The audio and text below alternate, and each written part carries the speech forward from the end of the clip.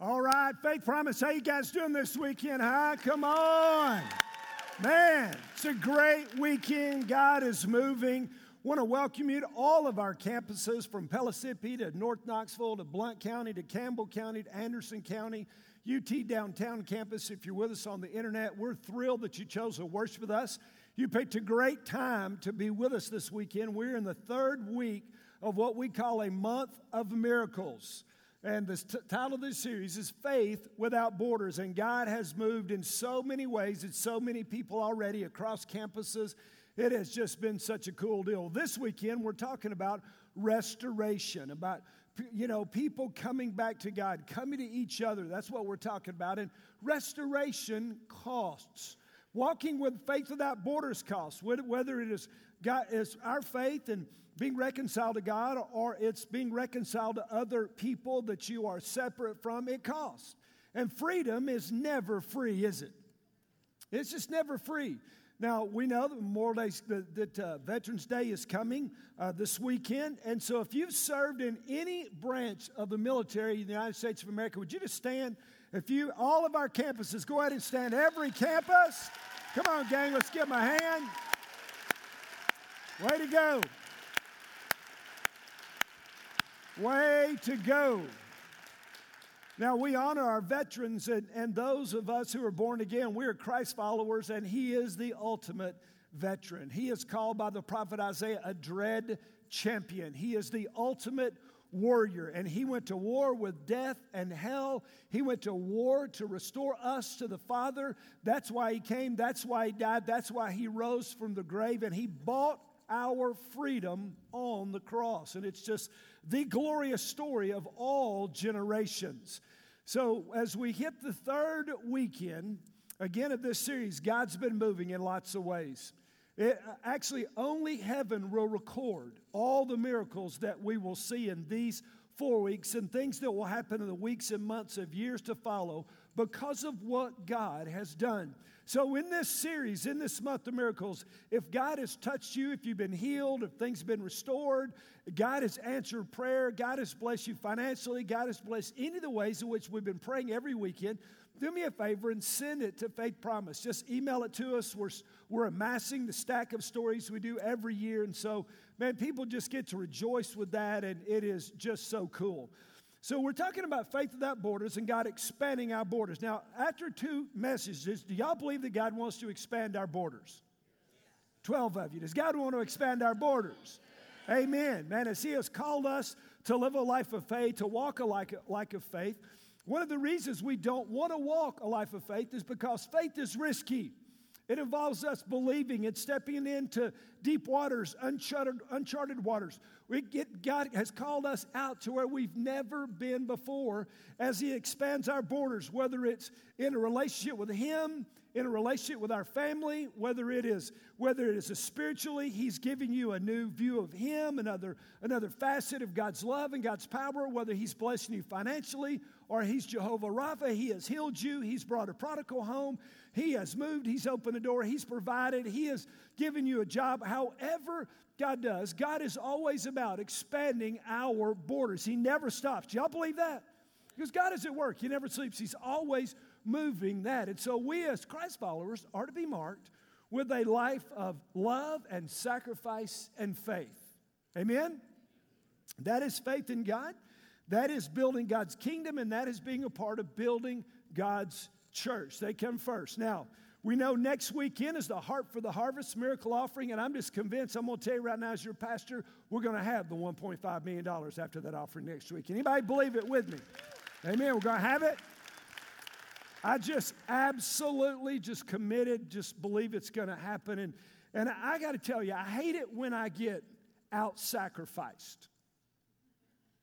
Because as your pastor, the only way I know to lead is by example. And so last weekend I shared with you that God had laid on me to get my Corvette, get my car, and find something cheaper to drive. And I got a lot of interesting things because many of you believe that God was leading me to give you my Corvette and not the church. And that Corvette's going to Jesus or me. If anybody's going to have it, it's going to be me. And if not me, it's going to be him. And he's got it. So we've given that to him. And I met with one of our missionaries this week. He said, I got to talk to you. And he said, hey, my wife and I have been praying, and he said, we want to give our house.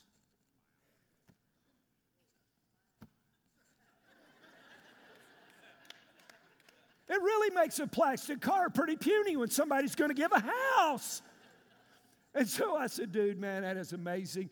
Really, that house is probably 1/10 of the $1.5 million. So we're already 10% there. God is moving. People are talking to me, and they're emailing me about what God is doing. And so our church is 19 years old. And we have been marked by 19 years of sacrifice for Jesus and for his kingdom. Have we not? That's been what we've done. We've sacrificed. When Michelle and I first got here, early in the life, the church was meeting, and they had a place, but they'd never had a pastor, preaching pastor. And so I came in, and the first thing I did, they had 12.2 acres, and it had debt. And I said, let's pay that off. We're going to take up an offering. And they did. They paid that off. And then as we moved, we took other offerings, and then we built the first balcony, and we paid that off. We took an offering, and then we really started what we call in Heart for the Harvest, and we built Blount County Cash and North Knox Cash, and we finished Pellissippi the last couple of $1 million cash, and we've been able to do so many things, and then other things around the world, just actually too many for me to even remember. One of the things we did last year is we planted I think it was 100, it may be more, churches in Pakistan. God is moving around the world. He's moving. He's moving. And so all of that, we are one church. It doesn't matter what campus you go to. We are one church, 7 locations. We are one church with many rooms, but we all have a heart for God and for sacrifice and to build God's kingdom. Is that still true of us? Is that still true of us? And so we are, and we steward all that God has given us, and it is just amazing. Well, we're talking this weekend about God restoring broken relationships with God, broken relationships within your family, broken relationships where we've been praying this weekend that God would bring the prodigals home, and God is about doing that. And so that's what it's about. Now, some of you at all of our campuses, some of you are here this weekend, and you know that you're a prodigal from God. And you know that God is calling you, that God is drawing. You already know it. Matter of fact, your pulse is beginning to pick up right now. You know that this is for you. And you know that you're separated from God, and you know that you really need to have a relationship with the Lord. And so we're going to do this weekend, although this is not the hallmark of the weekend, but every baptistry at every campus is hot and ready. We have clothes, we have shorts and T-shirts and towels. And so if you know, you just already know, God's already been dealing with you, that you're separated, that you need to be saved. Anytime during this service, I just want you to get up, or at any of our campuses, I want you to get up and go to the back, and there'll be somebody waiting for you at the back door at every campus, and somebody will pray with you and make sure that you've given your heart to Jesus, and then you can follow the Lord in believer's baptism. We might baptize one, we might baptize 50, we might not baptize anybody, but we want to give the opportunity as we talk about people coming back to God. Amen? Or coming to God. So let's pray. Father, we come to you in the strong name of Jesus. And Lord, there's some people with all 5,500 of us this weekend that are in all of our locations. There are people that are far from you, and you've been drawing them, and you've been convicting them, and you brought them this weekend. And God, you are touching them right this second that they need to be saved. And so, God, I pray they'll have the faith to walk to the back door, that somebody will be there and somebody will pray with them and take them to the changing room, and that this weekend they can go public with their new faith in Jesus. So, God, would you just defeat the devil, defeat the liar, defeat all the foes of hell, and would you just unleash your Holy Spirit's move this weekend? In Jesus' name we pray. And all God's people said? Amen. So at every campus, you give him praise, church. You guys can make your way back. Now, this is an odd scripture as we think about restoring broken relationships. Matter of fact, I was working at my son Zach's house. He bought a sort of a fixer-upper, and so we've been fixing her upper. And I was talking to him, well, it was Monday night or something. I said, man, I'm really struggling about the passage for this weekend. He said, what's What's the topic? I said, it's prodigals coming back. He said, man, I've just been in Luke chapter 7 and the sinful woman. He said, man, just check that out in your quiet time. So I did. The next morning, I began to meditate on this part of Luke chapter 7. Just felt like God wanted me to share with you out of this story this weekend, because God is all about restoration, is He not? And in Luke 7, He gives us a revelation of restoration. He gives us a pattern of bringing people to Himself and people to people. So let's read it starting in verse 36. It's an amazing story. Now, if you've got subtitles in your Bible, those are not inspired. Somebody stuck them in there, and right in the middle of this passage, there's a subtitle, but it is one story. Now, verse 36, Luke 7. Now, one of the Pharisees was requesting Him to dine with him. And He entered the Pharisee's house, Jesus, and reclined at the table. There was a woman in the city who was a sinner. And when she learned that He was reclining at the Pharisee's house, she brought an alabaster vial of perfume, and standing behind Him at His feet weeping, she began to wet His feet with her tears and kept wiping them with the hair of her head and kissing His feet and anointing them with perfume. Now, when the Pharisee who had invited Him saw this, he said to himself, this is a Pharisee judging Jesus. How ludicrous. And so, if this man were a prophet, he would know who and what sort of person this woman is who is touching him, that she is a sinner. And Jesus answered, Simon, I have something to say to you. And he replied, say it, teacher. A money lender had 2 debtors. One owed 500 denarii. That's about 2 years' worth of a salary, and the other 50. When they were unable to repay, he graciously forgave both of them. So which one of them would love him more? And Simon answered and said, I suppose the one he forgave more. And he said to him, you've judged correctly. Turning to the woman, he said to Simon, do you see this woman? I entered your house, and you gave me no water for my feet. But she has wet my feet with her tears and wiped them with her hair. You gave me no kiss, but she has since the time I came in not ceased to kiss my feet. You did not anoint my head with oil, but she has anointed my feet with perfume. For this reason I say to you, her sins, which are many, have been forgiven, for she loved much, but he who is forgiven little loves little. Then he said to her, your sins have been forgiven. Those who are reclining at the table with her began to say to themselves, who is this man who even forgives sins? And he said to the woman, your faith has saved you. Go in peace. It requires faith to expand borders. This woman has now entered a relationship with God. She has been saved by her faith. Now, there's 2 main players at there in the living room. There's Simon and there is the woman. The problem is both of them had a broken relationship with God, but only one of them knew it. And this is huge. See, the woman who was a sinner, it calls her a sinner twice in this passage. The word sinner in this passage means devoted to sin, enslaved or ensnared by sin. Now, she's enslaved by her sin. Simon is enslaved by his pride. He's the expert about God. He's a Pharisee. He fasted 2 days a week. He gave 10% of everything, every dime that walked in his door. He had the entire Bible memorized. All 37 books of the Old Testament, every one of them he had memorized. I mean, this guy knew it, but he was an expert and he was blinded by his pride. Let me tell you, the number one destroyer of relationships, are you ready? If you're listening, say I am. The number one destroyer is pride. It destroys your relationship with God.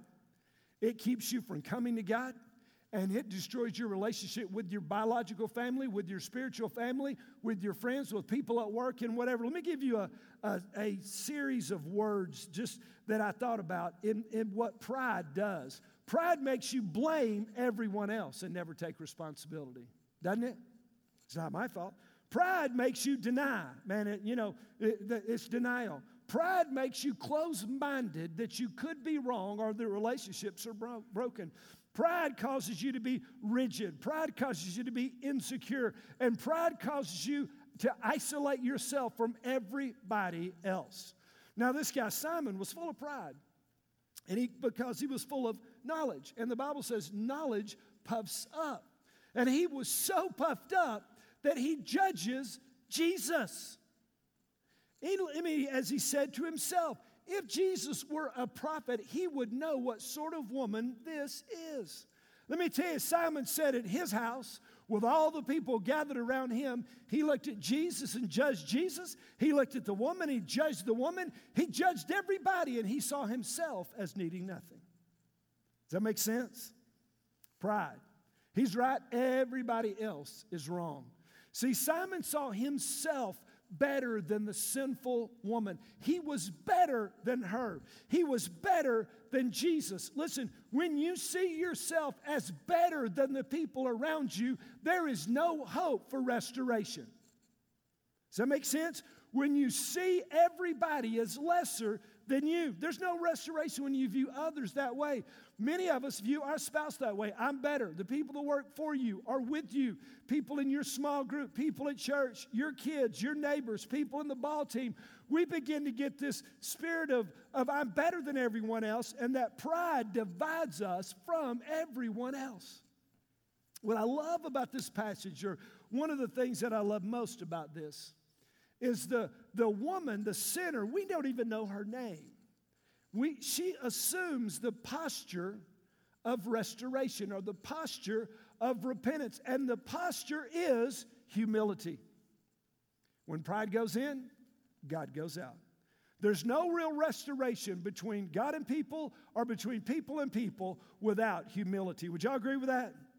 You know, the prodigal son came home. He was restored to the father, but he was not restored to the older brother, because the older brother was better than him. Or so he thought. So there's no restoration with the brothers, because one of them saw himself as so far superior to the other. Now I would love to talk. I love to interview the woman that we find in Luke chapter 7. And I'll probably get a chance to. I'll get to talk to her in heaven. I probably won't get a chance to talk to Simon, unless something changed after this, sometime after this in Simon's life, because the woman was forgiven. And what I love about it is she had to have a plan. In verse 37, there was a woman in the city who was a sinner. When she learned that Jesus was reclining at the table in the Pharisee's house, she brought an alabaster vial of perfume. She'd heard about Jesus, and then Jesus is in her town. She hears that Jesus is at Simon's house. She runs home. She gets the most expensive possession that she has, and she runs to Simon's house. She's got a plan. She's going to confront Jesus with her sinfulness. She's going to seek forgiveness and restoration, because, see, she realized that she was separated from God. The first and greatest miracle that God does for us is give us a revelation, a realization that we are separated from Him. And when we see that, then we can turn by faith and expand our borders into a relationship with God. See, she knew that she was separated from God. She was full of guilt, and she's full of shame. She won't even look Jesus in the eyes. But see, she took a step of faith. When she got to Simon's house, she did not know what Simon would do. Because if it was left up to Simon, she'd have booted the sinful woman out, wouldn't she? She told her to hit the bricks, get out of my house. But see, she was there because she again realized that she was separated from God. And some of us are in the same boat at all of our campuses this weekend. You are separated from God. Or you could be a believer and you're separated from people that are in your life or should be in your life. You're separated from them. Why? Because something happened and nobody's willing to apologize. Nobody's willing to repent. Nobody's willing to assume the position that the sinful woman assumed. We just don't like that. And so there are a lot of us separated for a lot of reasons. Matter of fact, there's some of us this weekend separated from people and we're clueless. We may live in the same house with people that we're separated from because of emotional issues, and we don't even know that we're separated. Does that make sense? And there's some women in the room saying, boy, you have hit the nail on the head. My husband, man, he's an emotional dodo bird. But look at the posture of the woman. Look what she does. And we could spend an hour just with what she did. In verse 38, standing behind him at his feet weeping, she began to wash his feet with her tears and kept wiping them with the hair of her head and kissing his feet and anointing them with perfume. She had the posture of worship. She had the posture of repentance. She had the posture of humility. See, remember, Jesus is not sitting in a chair. Jesus is reclining at the table.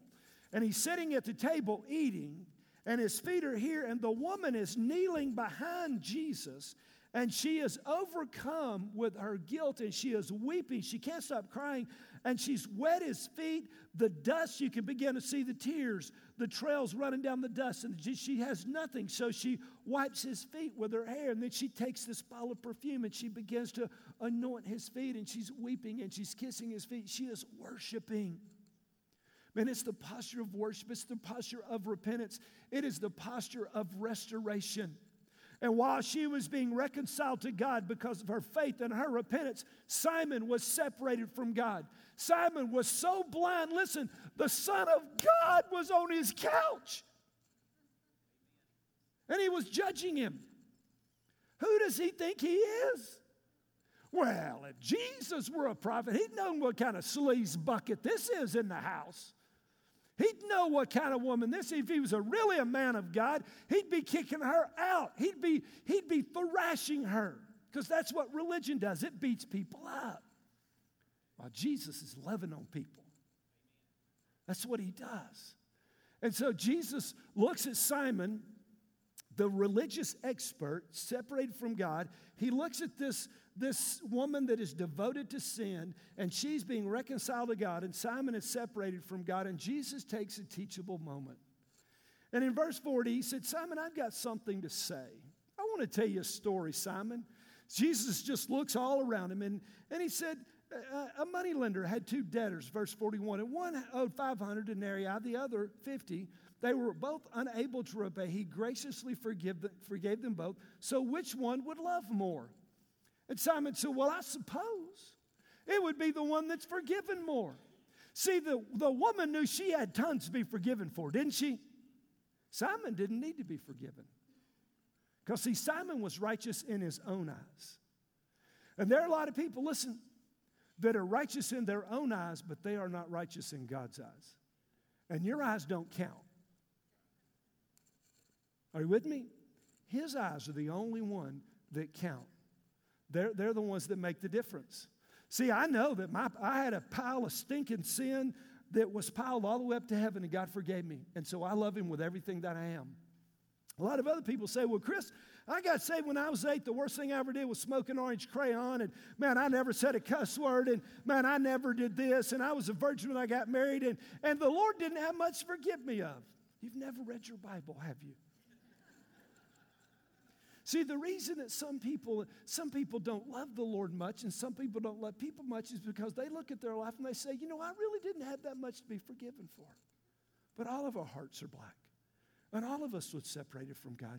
And if we've broken one law, the Bible says we've broken all the law. And we are separated from God. And we are doomed to destruction. But God in his love and mercy sent his only begotten Son to die for us. And it is the cool deal. So if you think, well, I don't love much because, I've been in church all my life. God doesn't have much to forgive me for. I want to challenge you. Take about 2 or 3 hours, get you a legal pad and 2 pens because one won't be enough. And just say, God, I want you to list everything that you've forgiven me for. I want you to remind me of things in my life. And you just begin getting ready to get a little writer's cramp. And when you get done, you'll learn that you also need to love God a bunch, because if you've been forgiven a bunch, you're supposed to love a bunch. Is that right? Come on, somebody give God some praise in the house. Now, this is the deal. God is speaking to people at every campus. Some of you know you're separated from God. Listen, you know it. Some of you are separated from people that you have loved or that you love. Some of you are not talking to your neighbor or the ball team or somebody in your class or somebody at work. They've copped an attitude. You've copped an attitude. Man, they're mad and you're mad. And I'm not going to say I'm sorry because, see, I'm right. Pride worries about being right while humility works on restoring relationships. And you go ahead and be right and lose the relationship. And so what does he end up? In verse 50, your faith has saved you. Go in peace. I love it. See, to live a life of faith without borders, it's risky. Again, she did not know, the sinful woman did not know what would happen. Whether Jesus would reject her because she felt so guilty, she felt so ashamed, so small, so unworthy. She did not know what would happen, how he would respond, but she took a leap of faith. She took a risk of faith that she got in the posture of repentance and restoration, and God brought about a great miracle, and she was saved in that living room while Simon, the religious dude, stayed there lost, judging Jesus. At all of our campuses, some of you, God is speaking to you, and some of you are judging others in whatever campus you're going to. Come on, guys. It's the will of God to bring prodigals home. It's the will of God to restore relationships. It's the will of God to restore families. It's the will of God to move in people's lives. That's what God wants to do. Amen? It's what God is all about. It's why Jesus came, so that we can be restored to the Father, and then we can be restored to each other. See, the Heart for the Harvest offering is all about putting us in a better footing to see greater amounts of restoration. See more and more people come to the Lord. Does that make sense? That's why we take it to prepare, as we plant other campuses, as we expand, as we do more mission work, as we have more orphanages and all the stuff that we do. It just gives us an opportunity. So let me tell you what. We're going to be done in just a minute. But we've done something new because of the car and other people saying, I want to give some stuff. Aaron, our CFO, and Mallory, you can go to our website now. And if you want to give anything, you can give it. You can give houses, you can give land, you can give cars, you can give cell phones, you can give whatever you want to give. Now, some of you say, well, I really want to give them the Heart for Harvest, Pastor, but I don't have any cash. And listen, there's a lot of ways to give. Most of the Bible, they never gave cash. Isn't that right? And so go to our website and just go to the giving and go there and look and see what God might lay on your heart. Because listen, next weekend, everybody needs to walk in every house, in every location of Faith Promise and sacrifice. Amen? Is it amen? Come on, somebody help me. Man, y'all going to ruin my week. Are we going to? Come on. And so that's the deal. Now, I like all the campus pastors to come forward at all of our campuses, if you guys would come. And band, if you guys would come out, praise team, if you guys would go ahead and get in place, Dylan. And whatever campus you're at, if you praise guys would get in place, and campus pastors. Because what we're going to do is we're going to pray for prodigals. And this is the deal. The number one prodigal is people that are separated from God. They've never been born again. And so if you've never given your heart to Jesus, again, you can go to the back and there'll be somebody waiting for you to talk to you. That's at every campus, there'll be somebody. Now, what the other thing we're going to do is we've got stations at every campus, and the campus pastor is going to give you some instruction in just a minute after I pray. And if you've got a prodigal and you want to come and be prayed for every weekend, and people have come forward, come backwards for prayer. If you want, hey, my family's separated, or my son, my daughter's gone, we don't know where they are, or whatever, then I want to encourage you to just come and say, just tell one of our pastors, one of our prayer warriors, who's going to pray for you. But let me give you one other thought about a prodigal. Because when we talk about prodigals, most people think about prodigals as people that left you, right? People that left you, people that hurt you. I want to flip that coin as we think about prodigals. What about the people that you left? What about the people that you hurt? Because see, we always focus on people that got us, don't we? Come on, let's be real. But I want to give the Spirit of God an opportunity to speak to your heart about the people that we've walked away from, the doors that we've walked out of, the people that we have hurt. The people that we need to assume the position of the sinful woman in Luke 7, and we need to go in humility and ask somebody to forgive us. Man, listen, that's what the kingdom of God is all about. Amen? And so these pastors are going to be, and our prayer warriors at all of the stations, and whatever you need to pray for, whatever relationship that's broken or prodigal that needs to come home, or what you're asking God to do, I want you to just get up in just a second and go. And campus pastors, I'm going to pray, and then you guys give instruction for your campus of where those folks are supposed to go. But listen, does our God answer prayer? Does our God answer prayer? Then let's pray. Let's drop our pride. Let's go ask for prayer, and let's believe God to move in great ways. Faith without borders is believing and knowing that God can and God will. Father, we come to you now in the strong name of Jesus. And God, there are some miracles, there are some mountains that people just don't even believe can be worked out. They don't believe that God, you can do it. But in the name of Jesus, you can do it. You can move the mountain. You can open the door. You can restore relationships. You can bring the prodigal home. You can save the lost, God. You can restore faith and love, God. You can and you will and you are. And so right now, God, I speak faith over every campus, over every individual. Lord, we speak life and we speak hope. And God, I pray that because of this month of miracles, that our church is never the same. So, Holy God, we ask you to move in power. In Jesus' name we pray. And all God's people said. Now, you see the stations. You guys can go ahead and get up where you are. Come and let folks pray for you as we worship.